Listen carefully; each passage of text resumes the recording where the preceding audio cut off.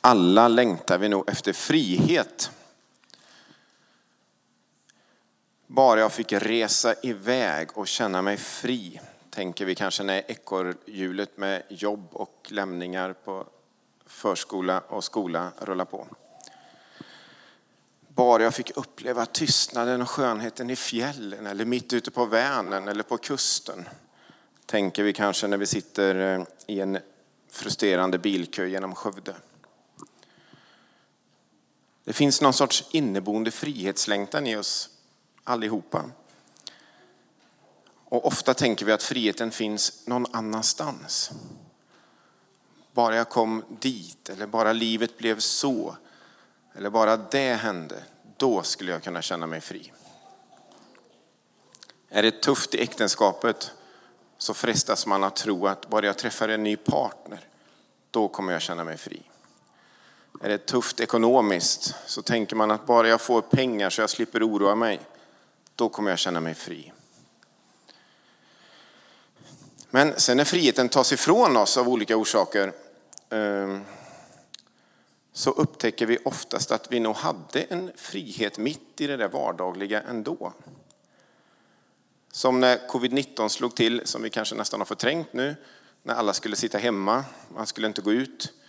Man fick inte gå in på skolan och lämna sina barn. Man fick inte gå in i en affär knappt.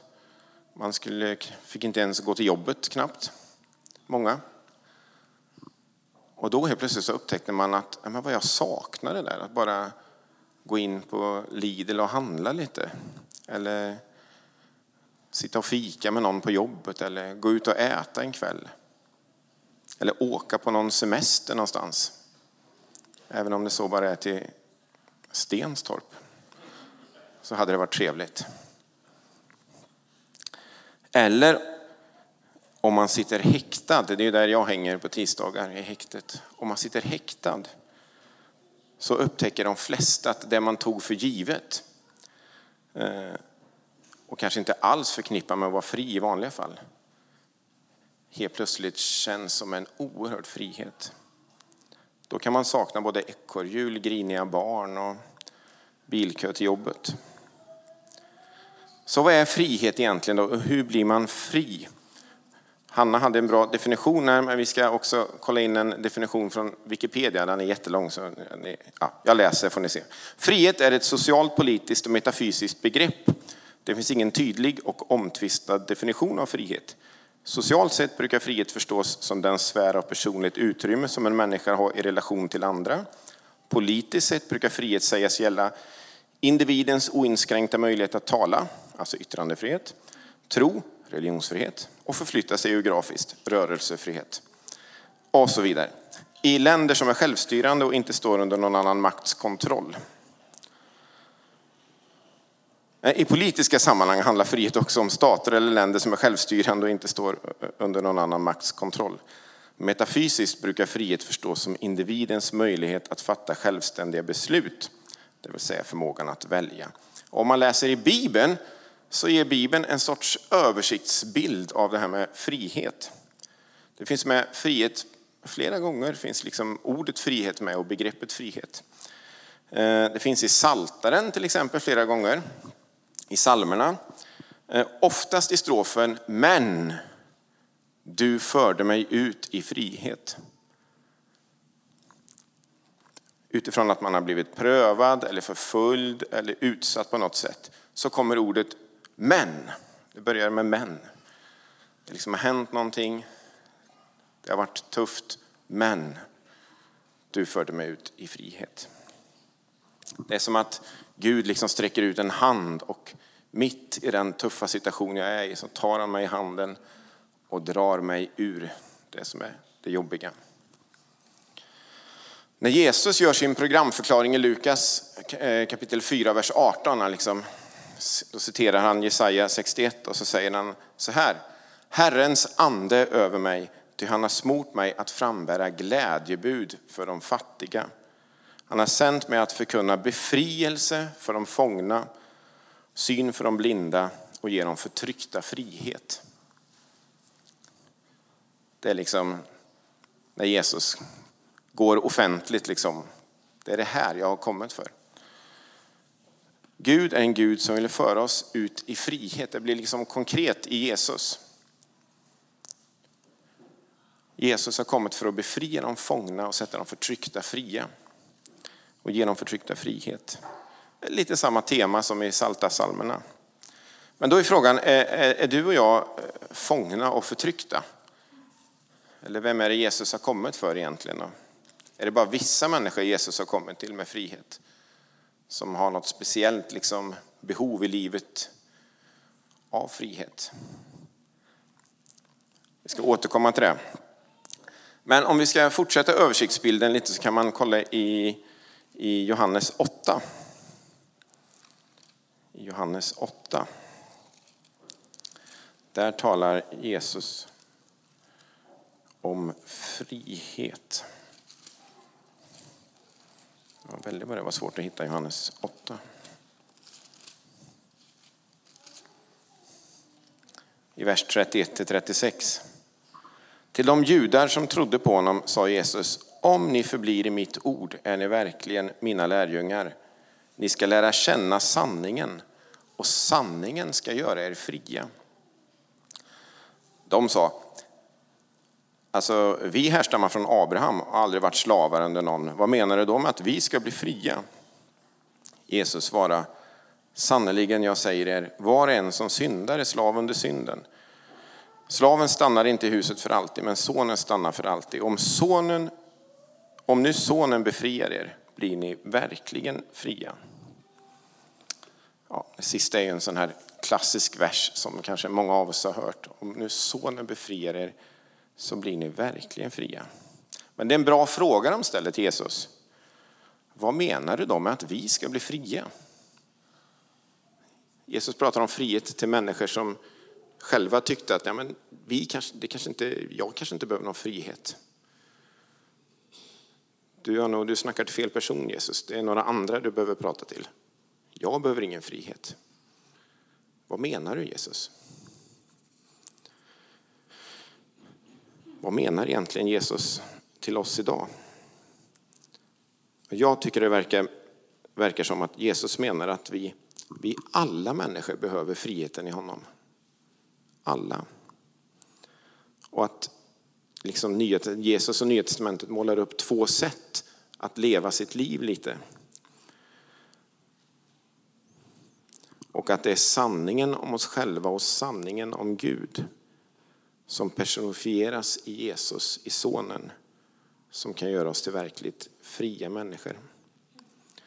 I Romarbrevet och Galaterbrevet till exempel, jag kommer snart till själva, vi är fortfarande liksom en översikt om frihet, så det kommer mer sen. Men i Romarbrevet och Galaterbrevet så pratar Jesus en hel del om det här. Och i Romarbrevet 8 till exempel, och de första verserna, så skriver Paulus så här: nu blir det alltså ingen fällande dom för dem som tillhör Kristus Jesus, ty den andliga lag som gäller för livet i Kristus Jesus har gjort mig fri från synden och dödens lag. Och i Galaterbrevet 5:1 så fortsätter Paulus och skriver lite samma tema. Alltså bröder, är vi inte barn till en slavinna utan till den fria kvinnan. Till den friheten har Kristus befriat oss. Stå därför fasta och låt ingen lägga på er slavoket igen. Och det här säger han inte bara till människor som har haft ett tufft liv, som sitter fast i drogberoende eller kriminalitet eller spelmissbruk eller något, utan till vanliga människor som jobbar som konsulter på Volvo eller läkare på SKAS eller undersköterskor i hemtjänsten eller lärare på låg- och mellanstadiet. Vanliga människor, sådana som oss. Och nu ska vi kolla på en berättelse då, som är själva huvudtexten idag. Då. Det är från Lukas evangeliet kapitel 13. Och då handlar det om när Jesus gör en människa fri. Och så får vi fundera lite på vad det är som händer. Och då ska vi se det som ett filmklipp. Får vi se om det funkar här. En gång undervisade han i en synagoga på sabbaten. Där fanns en kvinna som hade plågats av en sjukdomsande i 18 år. Hon var krokryggig och kunde inte räta på sig. När Jesus fick se henne kallade han på henne och sa: Kvinna, du är fri från din sjukdom. Och så la han sina händer på henne. Genast kunde hon räta på sig och hon prisade Gud.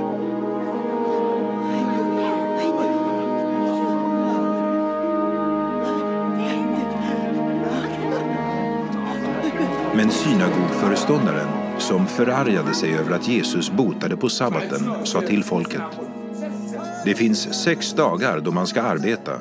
På dem kan ni komma och bli botade, men inte under sabbaten. Herren svarade honom: Hycklare, finns det någon av er som inte löser sin oxe eller åsna från krubban också på sabbaten och leder ut och vattnar den? Men här är en Abrahams dotter som Satan har hållit bunden i 18 år. Skulle hon inte få lösas från sin boja på sabbaten?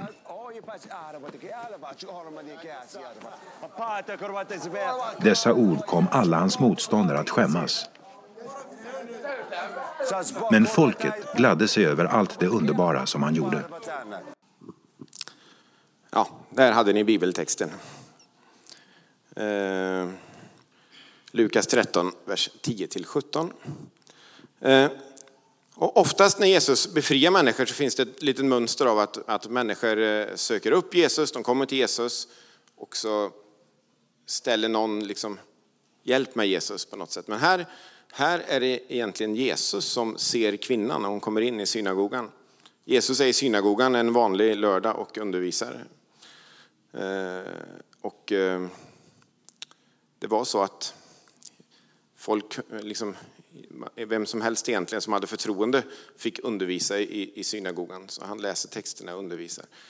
Och så kommer den här kvinnan in och liksom Jesus tar henne till sig och ber för henne att hon ska bli fri. Lägger sina händer på henne och ber att hon ska bli fri.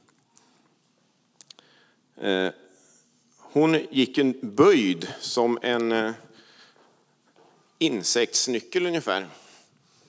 Som en sån här. Eller hur? En insektsnyckel. Och jag vet inte, det kan ha varit så att någon skrev att hon kan ha haft AS. Ankyloserande spondylit. Stämmer det, läkare? Ja, lite tveksamt kanske. Ja. Hon var krokrygg i alla fall. Någonting hade hänt för 18 år sedan. I 18 år har hon gått som en insektsnyckel. Så lägger Jesus sina händer på henne och säger att du är fri. Och så går ryggen plötsligt att räta ut. Hon står upp rak i ryggen.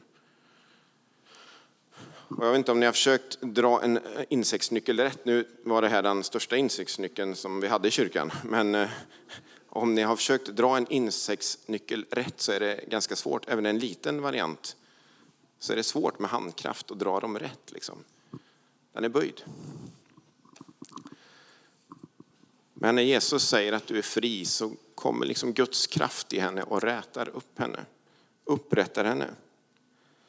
I 18 år så har hon inte kunnat möta någon annan i ögonhöjd. Och nu helt plötsligt så får hon möta Jesus och de andra i synagogan i ögonhöjd. Hon sökte inte det här miraklet, vad man förstår i alla fall. Det var liksom inte hon som sökte upp Jesus utan hon gick till synagogan en helt vanlig lördag kanske. Mitt i det vanliga. Och mitt i det där vanliga så såg Jesus henne. Och så sker det här miraklet. Jesus gör henne fri. Och det föder lovsång. Det såg ni i filmen. En del blir glada. Det föder glädje. Inte bara för kvinnan utan i människor runt omkring. Det är en reaktion. Men inte hos alla utan föreståndaren i synagogan där. Och han känner sig trängd, maktstrukturerna rubbas. Han verkar inte alls bry sig om kvinnan egentligen utan bara om sina egna intressen. Och så kan det nog vara att friheten i Kristus, när Jesus gör människor fria, så föder det i många fall glädje, lovsång och tillbedjan. Men det kan också föda motstånd när Jesus gör människor fria. Alla liksom är inte med på noterna. Så även idag. Och kvinnan går i alla fall rakryggad därifrån då. Inte bara rent fysiskt utan upprättad som människa också. Jesus ger henne till och med den här hederstiteln Abrahams dotter. Och vad jag har förstått så är det enda gången i Bibeln som det uttrycket används. Abrahams son och söner finns med flera gånger, men Abrahams dotter säger Jesus till henne. På något sätt för att markera inför synagogsföreståndaren och de andra som liksom tyckte att det här var inte bra. Att det här är verkligen Guds ingripande. Ja, vi kan ju ha krämpor och värk och sjukdomar. Det är många av oss som har på olika sätt. Och de får vi komma med till Jesus och be om helande och befrielse ifrån. Och mindre värk. Och ibland så sker det där miraklet. Ni vet liksom att det är som en ljusstråle från himmelen som kommer rakt in i våran tid. I himlen ska vi alla vara fullkomligt helade. Och så kommer det som en solstråle från himmelen rakt in i våra liv, i våran tid. Och så sker det helande och mirakel. Även för oss. Inte alltid. Men ibland. Så vi ska fortsätta att be och komma till Gud med det. Men det som Jesus vill säga kanske framförallt till oss idag, det tror jag är att han vill göra oss alla fria. Att vi behöver friheten i Kristus, varenda en av oss. Inte som en flykt bort från jobb, relationer, skola, rutiner. Utan som en sann frihet mitt i det vanliga, mitt i det vardagliga. Han vill räta din och min rygg, upprätta oss. Och ibland så kanske det kan vara så att vi kan känna oss som en, inte fysiskt att vi går omkring så här liksom. Men att det kan kännas som vi är böjd som en insektsnyckel. Av olika anledningar. Det kan vara saker som binder oss, tynger oss, drar ner oss. Så att det känns som att jag går omkring nästan som en insektsnyckel. Och då vill Jesus göra oss fria. Jag har ju mött människor på både häkte och anstalt som faktiskt kan uppleva sig friare när man är inlåst i ett rum på 6-7 kvadratmeter än vad man har gjort tidigare i livet. Så friheten sitter inte i omständigheterna. Hur livet är runt omkring. Det är inte där som friheten sitter egentligen. Utan i tron och livet med Jesus. För många år sedan så träffade jag en person på häktet som blev dömd för mord och senare hamnade på Kumla. Jag var på Kumla ett par gånger och träffade honom också. Fick livstid. Nu har vi tappat kontakten lite. Men han sa både på häktet och på Kumla att han kände sig fri. Trots alla omständigheter, trots att vara inlåst nästan ett år, 24 timmar om dygnet först på häktet och sen var inlåst på ett av Sveriges tyngsta fängelser. På livstid utan att veta exakt när man ska komma därifrån. Han hittade Jesus-tron i häkte och anstalt och upplevde en frihet i det. Och friheten är inte begränsad till några utvalda bara, några speciella som liksom Jesus vill ge frihet. Inte bara till de som är mest förtryckta, utan Jesus kom för att ge oss alla frihet. För egentligen tillhör vi nog, den här Jesus programförklaring i Lukas 4:18, så tillhör vi nog varenda en av oss, de förtryckta och de fångna. Om vi verkligen tänker efter. Och både Paulus och Petrus de skriver om att vi ska leva i friheten men inte missbruka den.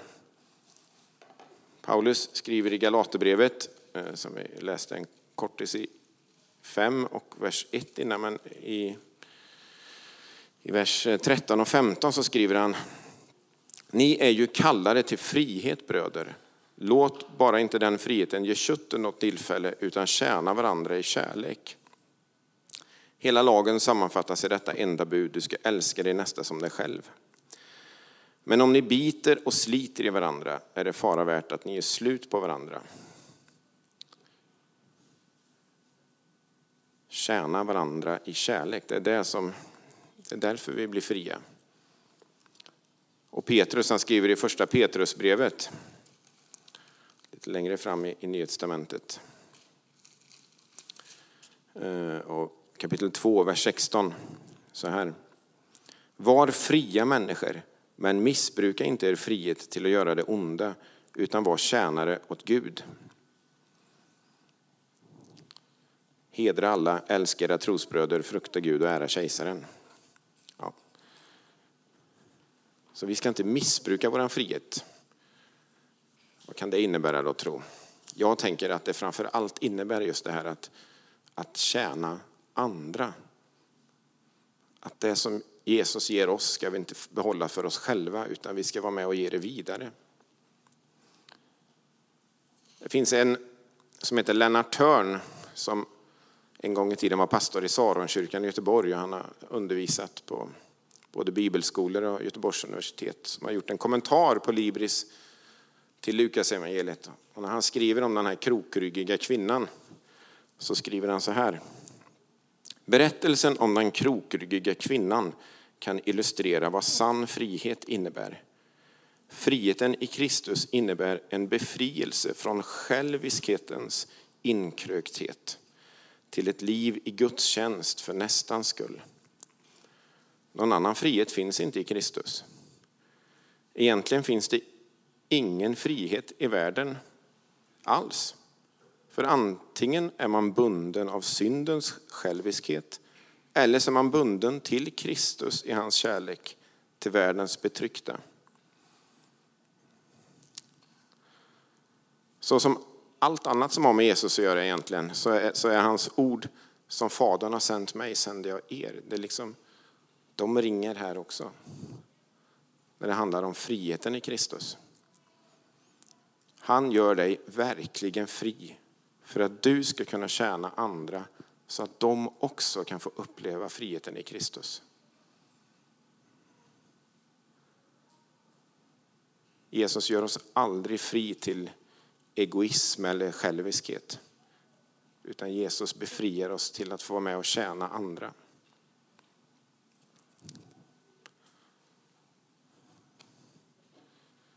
Så om du känner dig som en liten eller stor krökt insektsnyckel idag på något sätt, kanske inte är riktigt så krökt som den här, men ändå lite krökt insektsnyckel, så är det precis som den vanliga söndagen i synagogan i Lukas 13. Så är det en vanlig söndag, eller det kanske var en lördag då, men så är det en vanlig söndag idag i Skogsrokyrkan. När Jesus kan säga till dig och mig: kom hit, jag vill befria dig.